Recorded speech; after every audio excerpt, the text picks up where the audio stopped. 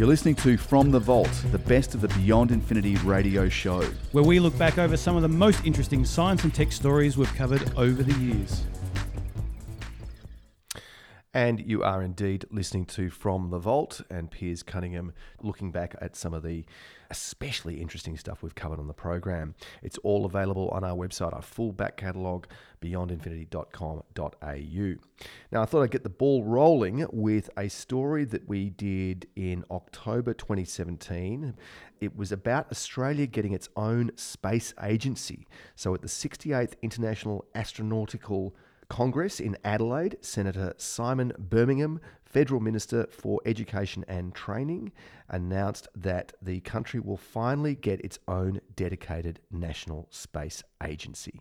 Now, there's been an interesting article published in The Conversation by a University of Western Australia researcher and expert by the name of Simon Driver. He's basically made an argument that Australia should have its own space program, like a space agency, like NASA has. Okay. And JAXA, which is the Japan Space Agency, European Space Agency, Russia has Roscosmos. So all of the kind of leading spacefaring countries in the world have got their own agencies. Now, Australia we don't necessarily have the satellite launching capability that America does, for example, or Japan or India or a lot of other countries. But we do have technologies that are used by other countries to support their operations because of where Australia is. So the Deep Space Network has receiving dishes in America, Spain, and in Australia. Tidbinbilla in Australia is the Deep Space Network station just outside Canberra. That's vital to basically all of the deep space operations that the US does. For example, the Cassini orbiter at Saturn. We talked about the close shaves of the rings that are happening right now. None of the information from that orbiter would be usable by anyone, and you wouldn't be able to go to the website and see those amazing photos and data being collected almost in real time within a couple of days, often, or a day of being received, if it wasn't for the Deep Space Network and the ground stations in Australia. Similarly, in Western Australia, the European Space Agency has a receiving station. These facilities they're looking at upgrading them because of the amount of data that's now being sent back, because the data rates have increased and the instruments have become more sophisticated. The requirement is now to actually have bigger receiving dishes on Earth, and so they're upgrading. I think they've added a dish to the Tidbinbilla tracking station. A lot of the work to build that is done by the CSIRO, which is our kind of peak scientific body.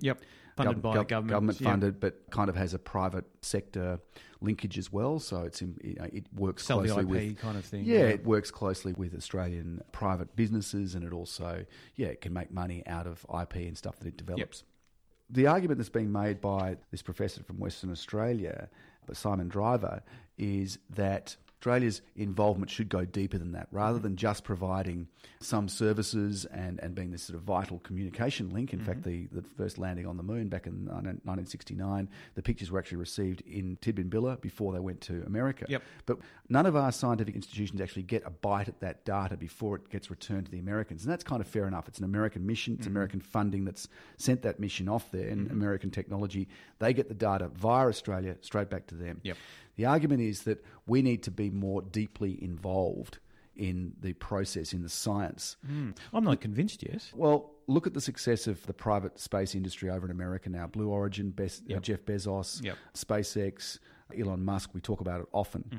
Bigelow Aerospace with inflatable modules that are actually now being used up at the International Space Station, and private cargo ships that regularly go up to the International Space Station and do the jobs that were provided by government. So that, to me, is the sort of thing that Australia needs to be encouraging. And the argument is that you need an agency, a centralised and centrally organised space agency to coordinate that effort, at that private-public partnership. And just as an aside, the Kiwis, if you wanted nothing more than just a trans-Tasman rivalry, well, the Kiwis have got a thing called Rocket Lab, and they're launching CubeSats and small satellites from New Zealand now. That's an American company that has been enticed to invest directly in New Zealand, taking advantage of its geographical position. It's similar to Australia. These are little imaging and communication small-scale satellites that using a thing called an Electron rocket, which is a small-scale rocket. But if the Kiwis can do it, why can't Australia? Well, I think one of the reasons is the government takes money out of CSIRO, so there's not much there. And then the top scientists, they end up going overseas anyway. So they're looking for work, whether it be SpaceX, going over to these institutions. Now, yes, if we created our own here, there's potential, but there would be certainly a money difference in terms of what they could make locally versus what they can overseas. And we see that not just with the space program, it's with other industries as well. The tech industry, for example, you can make much more money going over to Silicon Valley. I mean, this is a fundamental question that's going to need to be addressed, because one of the things that the CSIRO, and I'm going to come to it as a later feature because they've just had those BHP Science and Engineering Awards have been made recently, but it's estimated by 2030, 40% of current Australian jobs won't exist as we know them, and the pathway to the careers of the future will most likely come from STEM education, so science, technology, education, maths. How do we stop people who, if we may educate them really well in that area, but how do we stop them going overseas? Now, the only way we can do it is if we've got jobs that are comparable and attractive to them. Yeah. A lot of people would prefer to live in Australia. Yeah, of course. But if they can make a much better living overseas, then they'll do their postgraduate studies often overseas, and then they'll wind up settling over there. They might marry a local, and then they're gone. Then that education's lost. I think it's also attractive because you're going to rub shoulders with the people high up there. So it's not something where you can sort of start up an agency here and say, well, yes, we've got this, we've got the highest pay. No, you've got to build it up. Not have the expertise there. That takes maybe a generation to get the expertise that you've got to start somewhere. Yeah. I mean, don't forget, we used to have a rocket industry. And there's still a rocket range there at Woomera in South Australia, about 500 k's north of Adelaide. And from the 1950s through to the 1970s, that was a very active rocket range for for nuclear testing as well. Missile tests. Like technologies involved with the ballistic missiles delivering nuclear warheads. All that sort of stuff was tested there, and apparently it remains the largest inland rocket range in the Western world, and it's got a lot of advantages. It's got a very stable climate, and it's a vast area. I mean, it's enormous. Well, the problem I see is there's no long-term vision with this kind of thing, particularly with the governments and as they fund it. So we find that one government gets in and they cut funding, the other government comes in and they increase funding, or maybe that same government would change the funding around, and there's no real vision for this kind of thing. So look, I guess it's a good start. It could be good to find some more information about this program that they're proposing, but it could be a significantly long time before there's the sort of expertise and the attractiveness to have this viable for Australia in the future. I would think that's... Yeah, I mean, they're suggesting that with the push to Mars, which Elon Musk has been talking about, he wants to start launching 2018. They want that next year. They want to land a large rocket on the surface, a powered descent, and they want to send a colony there starting in the early 2020s. America's talking about doing it a bit later than that. The Russians have signalled an interest. The Chinese have as well. So the argument is that as the world gears up for that push to Mars and becomes a kind of a thing that everyone's interested in achieving, then Australia should be wanting to be part of that. The other argument is also that, from a strategic point of view, we should have this technology. Satellites can do a lot for securing your borders. It gives you surveillance ability that you wouldn't have otherwise. From a security point of view, it's argued that we need to develop this technology. And look, there's good things that come out of having the scientists in our own backyard that work on this, because Velcro was discovered or created for the first space program, wasn't it? It was. Yeah, that's right. So there's Teflon. all of these kind of other computer science. Yeah, it comes out of government-funded programs. You put money into it, and then you can take that technology and put it into other people's lives. So if we had our own, maybe that's something that we can sell to other countries as well. Just to finish this, just quite directly from Simon Driver of the University of Western Australia. He says that joining this industry, this space industry, as a meaningful player at this late stage is not going to be easy, but it is undoubtedly critical for our economic and scientific future and our security. So whether you agree with that or not, we will post links. This is an article in The Conversation written by Simon Driver. Well, I hope you enjoyed that. It was a pre-recording of a piece that we recorded back in February 2017 about whether Australia should have its own space agency. John was a little bit iffy on the subject. I was pretty pro the idea, and in fact just announced this week at the 68th International Astronautical Congress that's been held in Adelaide. About 5,000 delegates from around the world from various branches of the space industry. Simon Birmingham, who's a government front bencher, he made the announcement that Australia will, in fact, have its own dedicated national space agency, yet to be named. And if anyone has any suggestions of a proper name, not NASA though, not National Australian Space Agency, that's been taken by the Americans. It stands for other things. If anyone has any great ideas about what you want to call our own Aussie Space Agency, then please let us know. Go to our website, beyondinfinity.com.au, and you'll find our social media handles, both Twitter and Facebook, or you could even email us. But just starting point is our website to make contact and give us your suggestions, and we're very happy to read them out on air for what you think the new Australian Space Agency should be called. There's a very substantial industry to cash in on, and apparently it's worth $420 billion worldwide, has the potential to create thousands of jobs, and it's also something that Australia has been involved in, as you heard in that podcast I just played. Back in the 50s through to the 1970s, Australia was quite active, launching satellites and developing rockets with some quite heavy payload capability developed at Woomera in South Australia, just north of Adelaide. That's still a missile range, but it could be converted back to a rocket range and become one of the bases of the new Australian Space Agency. So that is exciting news, and it's a long time coming. There's been talk of doing it. There's been various investigations and inquiries done by federal governments over the years. They've rejected it because they didn't think it was worth having it. So they've kind of generally rejected on the basis of cost and the sort of cost-benefit analysis. Well, now the time seems to have come for us to have a dedicated space agency, and it is being very heartily supported by the likes of the South Australian government. They want to see Woomera back in action. Western Australia has put its hand up also as a place that would like to have an active role in the new Australian Space Agency. It'll be up to the federal government to determine where these nodes are around the country, but they are aiming to try to make this a nationally spread out industry, coordinated possibly in Canberra, maybe from South Australia somewhere. The exact details haven't been announced, and neither has the name.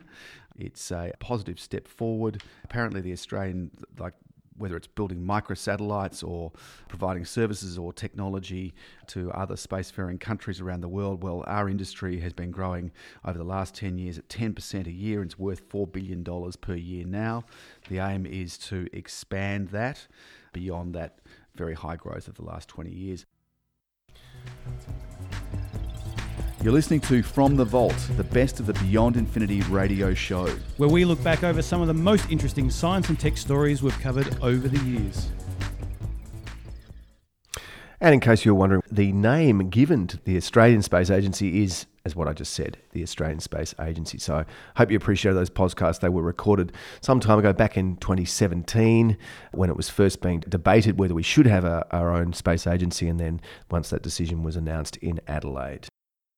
Now, continuing the theme about Australia's efforts in space, back in May 2017, we recorded this piece, which I'm about to play, and this was about Australia's third ever locally made satellite being released from the International Space Station to study Earth's little-known thermosphere.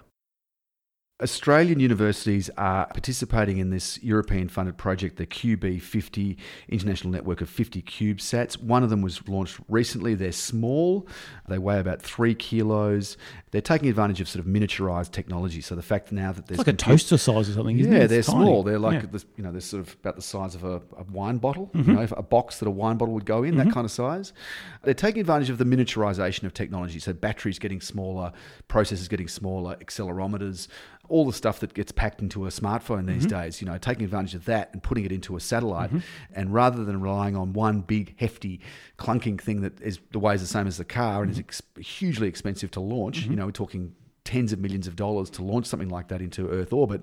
You can launch a bunch of these CubeSats, do some really useful science, and have them distributed over wider areas. So if you're doing Earth science, for example, based on observations of, for example, the thermosphere, which is what's being studied by these CubeSats, then having a distributed fleet of satellites in that large area of space around the Earth rather than being one space is a really useful thing. Yeah. So is this network, are they going to communicate to each of the other satellites? So the 50 that are going up, they will. so they'll be... a wide array type network. I think eventually that is the plan. There's one that's been launched. There's 3 that's been produced in Australia. One of them's been launched just recently from Cape Canaveral Air Force Station, and that's gone up to the International Space Station. The others may be launched directly into space.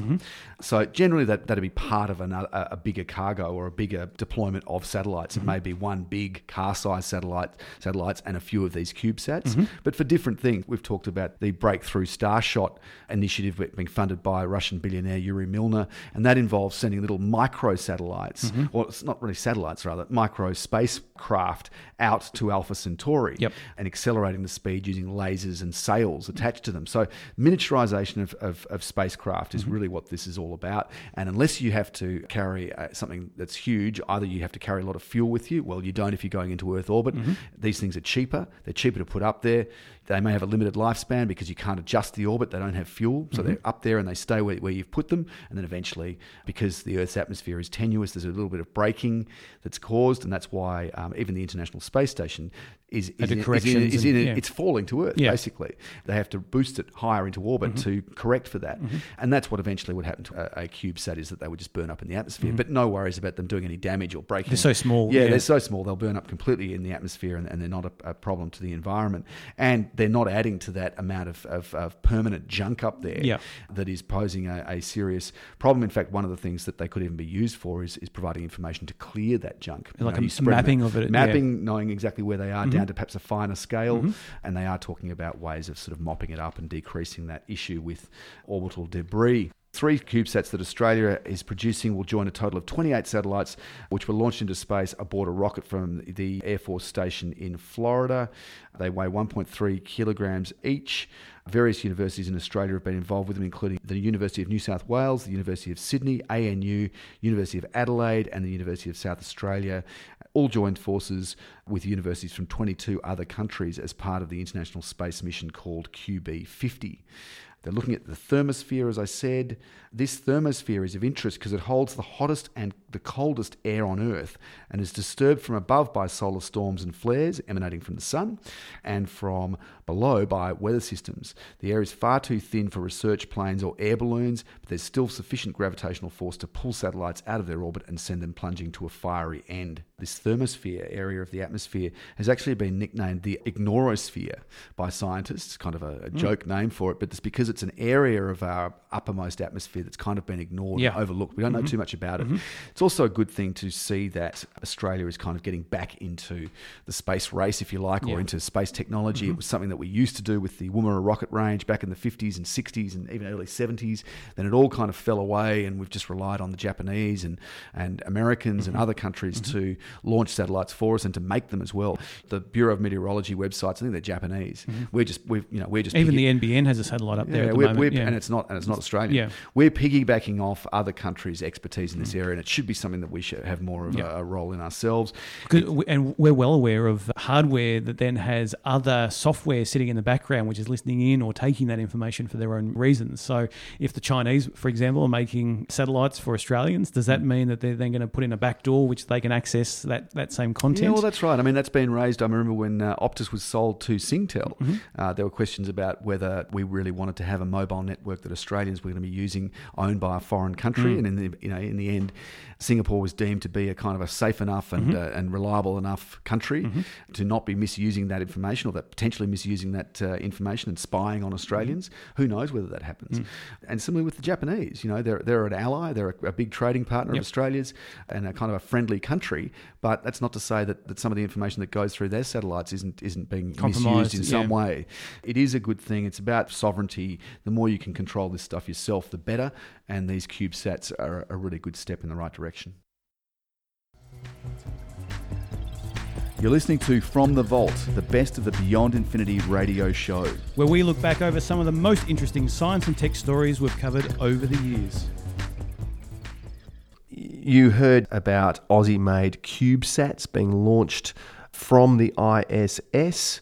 They were the third ever locally made satellites to release from the ISS to study Earth's little-known thermosphere. That recording was made back in May 2017. Moving on with the space theme today, I thought I would play something that was recorded in April 2016. It is about the $100 million research and engineering program known as Breakthrough Starshot that will seek proof of concept for using light beam to propel gram-scale nanocraft to 20% of the speed of light. A possible flyby mission could reach Alpha Centauri within about 20 years of its launch, hence would be within one person's lifetime. So stand by for that. It's a pretty interesting story. Breakthrough Starshot is a $100 million research and engineering program aiming to demonstrate a proof of concept at this stage. So it's just a proof of concept. It's quite a long way away from actually being realizable as a technology for light-propelled nanocraft. So the idea is to create something that's tiny. It's about using nanotechnology, which is sort of progressing in leaps and bounds. Something that's, say, a centimetre by a centimetre. It's a spacecraft on a chip, basically. Right, yeah. So it sounds like a little micro USB type drive. Yeah, something like that. But it'll have to be a pretty powerful processor because it's got to do lots of things. It's got to be able to take photos. It's got to be able to process them. It's got to be able to send that information back to Earth at the speed of light as a radio signal. One of the things that is hamstrings, humans' exploration of space is that the speeds involved are not enough. The conventional rockets that we've got now cannot achieve the sort of speeds that are required to go interstellar. Right? So we can explore our solar system. I mean, it took 10 years to get out to Pluto for the New Horizons spacecraft. To get out to Alpha Centauri, which is the nearest star to our own star system, I should say. There's 3 stars involved in that. It's like a binary or like a trio system of 3 stars, and possibly exoplanets and other objects out there which are of interest.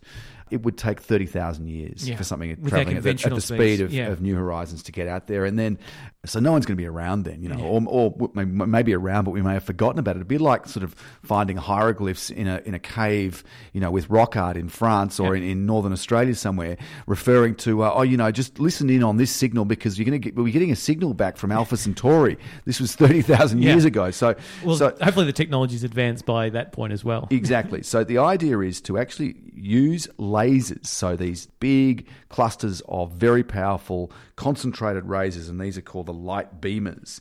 This is, again, taking advantage of emerging and improving technology with lasers. So you've got a big farm of these lasers somewhere on Earth, and you've sent up your little nanocraft. It's got a sail, say about the size of a kite sail.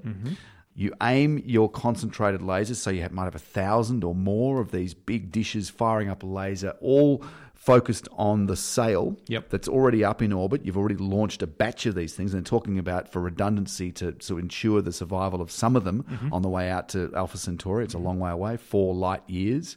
They're talking about sending a swarm of them out there, using these laser pulses to accelerate them to about 20% of the speed of light. And that means that to cover the 4 light years, instead of 30,000 years, you can do it in 20 years. Yeah, wow. And then you take your photos with these little nanocraft. You've got your spectrographs on board, and you can analyze the atmospheres and the light and the composition and so on. You might hopefully find some exoplanets out there if they can be targeted. And then it only takes you 4 light years for the data to come back to Earth because the radio waves travel at the speed of light. This is what this Breakthrough Starshot project aims to do. It aims to be a proof of concept exercise at this stage, and down the track, of course, they'd like these things to be developed. I mean, it's talked about that if this thing was to get off the ground, just the lasers alone, we're talking about a project of the size of the Large Hadron Collider under the ground between the Swiss-French border, which was I think it was tens of billions of dollars to develop that over years, over decades. This is not a small thing. The $100 million is just to get the thing off the ground. Just potentially to prove the concept is possible. They've got some interesting people involved. The program will be led by Pete Worden, the former director of the NASA Ames Research Centre, and advised by a committee of world-class scientists and engineers. Board will consist of Stephen Hawking, who's the renowned British astrophysicist, Yuri Milner, who's a Russian venture capitalist, tech investor. He's made billions of dollars backing things like Facebook, Spotify, startup tech companies he's got in early and has made a fortune. And he's already been somewhat involved in this sort of area, hasn't he? He is, and I'll come to that later, but he's got a website called breakthroughinitiatives.org. So if you want to go and read about this yourself, you go to that website, Breakthrough Initiatives. We'll post post it on ours in our show notes. But he's got another thing called Breakthrough Listen, which is listening out for ET intelligence using radio receivers on Earth. So he's right into... I think he started life as a scientist, so he's a trained scientist. He's Russian, although he seems to spend a bit of time in America, a bit of time in Russia as well. He's very interested in space exploration and pushing the boundaries that have applied. Other people involved, so Freeman Dyson, who's a renowned scientist, he's in his 90s now, and various other well-known scientists, and also a person who's on the board is Mark Zuckerberg, who's the boss of Facebook. He's also involved as well. Right. So they've got a pretty good board. They've got some interesting people. Years ago, I should mention that back in the 1950s and 60s, there was a thing called Project Orion, and this is where Freeman Dyson was quite heavily involved with this. And it was a thing that was funded by the US government. It was quite secret, I think, at the time, and it was trying to use nuclear power, i.e. nuclear explosion power, so fission explosions, to power a spacecraft to achieve those very high speeds. That in this case, in the case of Breakthrough Starshot, they're using laser pulses to propel this little nanocraft with a sail. Well, Project Orion was using nuclear explosions released out the back of a rocket with an ablative plate on the bottom of it, like a sort of a reflective plate. The bomb's released out the back of the craft, it explodes, and it gives a push. And then another one is released, and so there's this succession of pushes that gets you off Earth, up into orbit, and then beyond, out into interstellar space. And you could theoretically, you could achieve a high percentage of the speed of light by using nuclear explosions. Now, obviously, there were some drawbacks.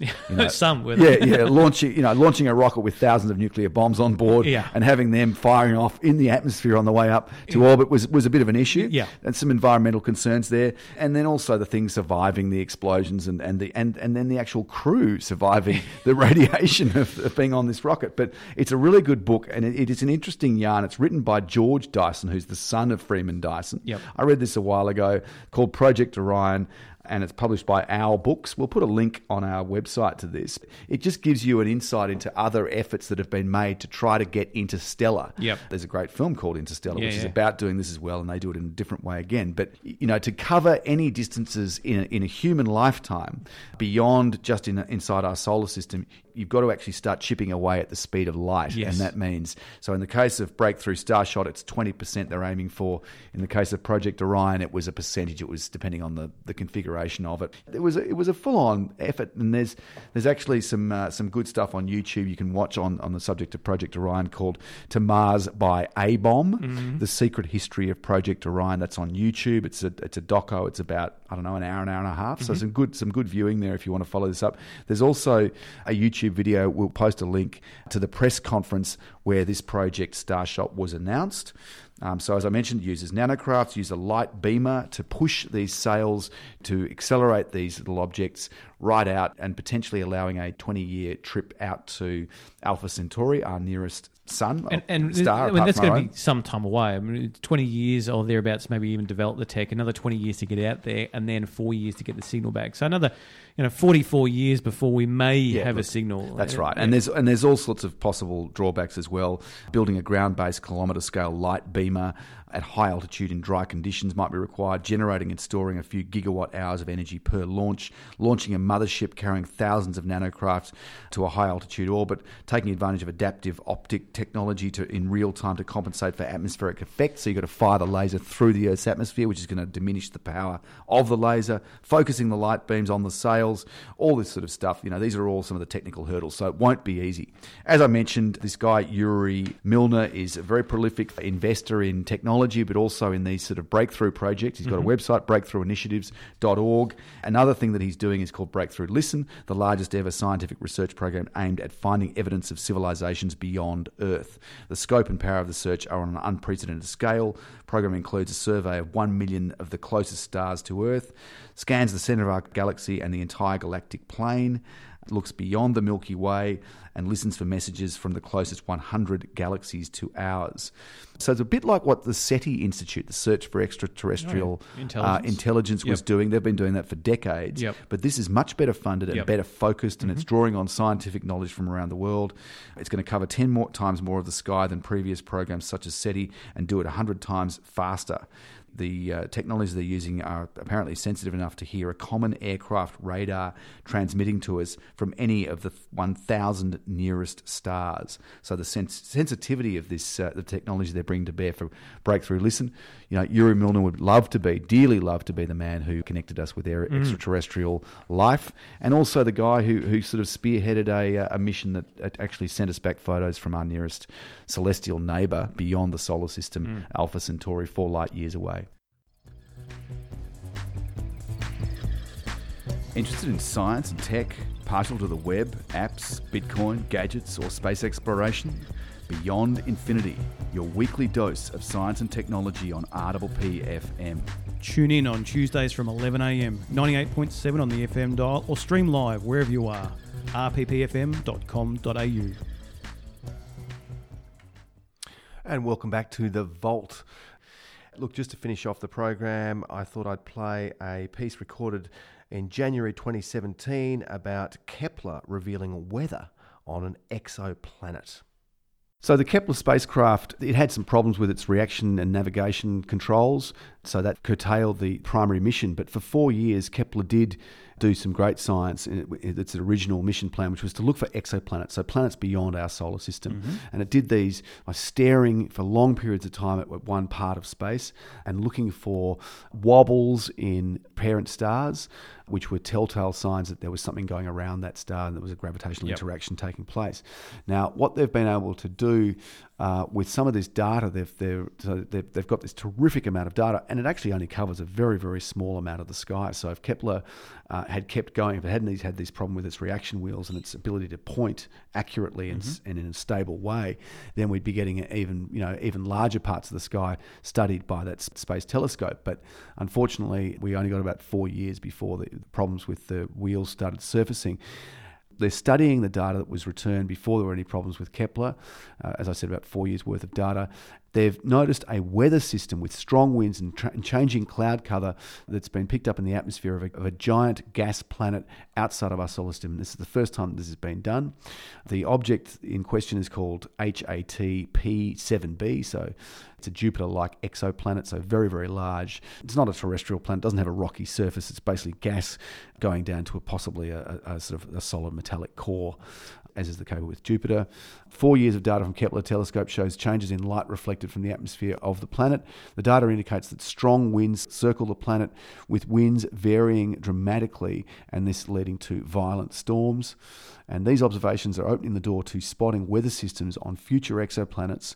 I mean, they've known that these things that are there, so they can see from the gravitational interaction with the parent star. They can see this little wobble. They go, okay, there's something going around there, and obviously something very large, like a Jupiter-sized object, is able to be picked up, as opposed to a small planet like Earth, which is harder to see. It's smaller, it isn't going to have such a pronounced gravitational effect on its parent star. This object is HAT-P7b, is 16 times the size of Earth and lies more than 1,000 light years away in the Cygnus constellation. And a team of US astronomers have analysed 4 years of data from the planet taken by Kepler, as I mentioned.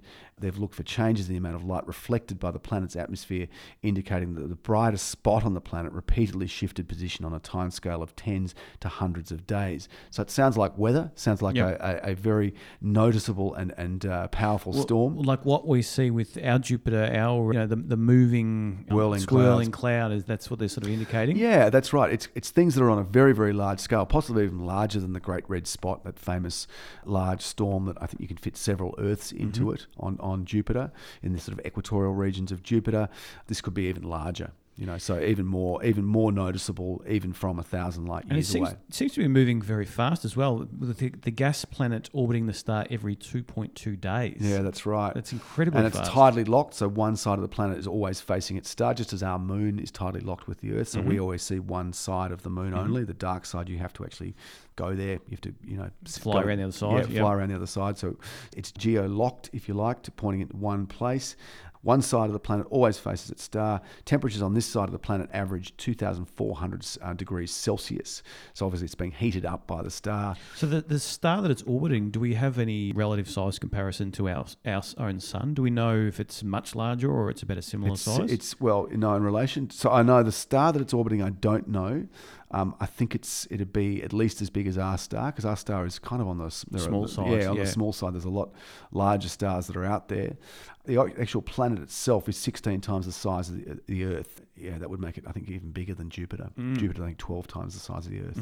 So it's a little bit bigger than Jupiter. It's very, very hot. So the side that's facing its sun is very hot, and it's orbiting its star every 2.2 days. So it sounds like it's really close in, and it's moving very quickly around and around and around. Dr. Simon O'Toole of the Australian Astronomical Observatory, he says that in the big zoo of planets that we know about, we're learning a lot about these gas giant exoplanets, and hopefully we can fold that back into our learning more generally about Jupiter-like planets and planet formation, the bigger picture of how planets form.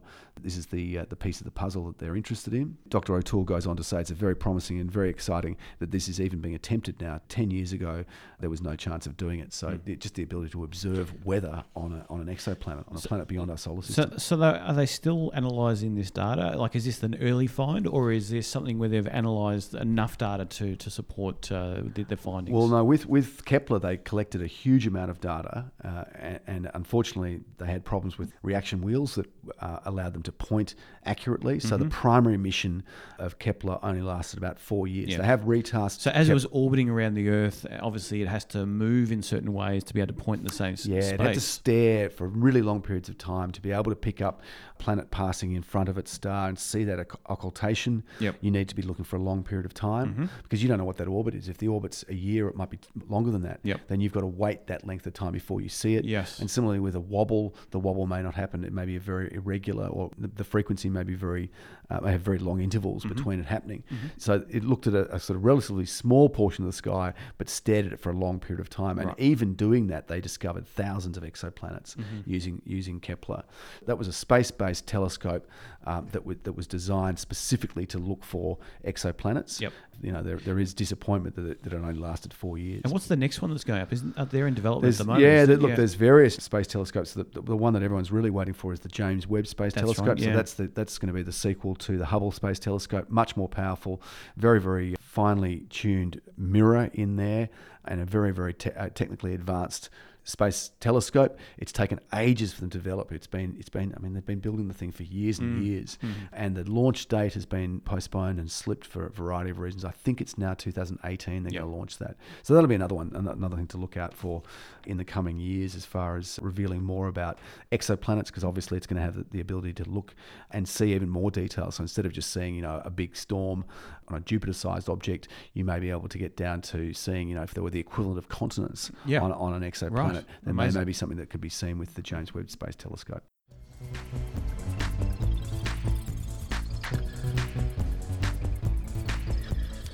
Thanks for listening to From the Vault, the best of the Beyond Infinity radio show.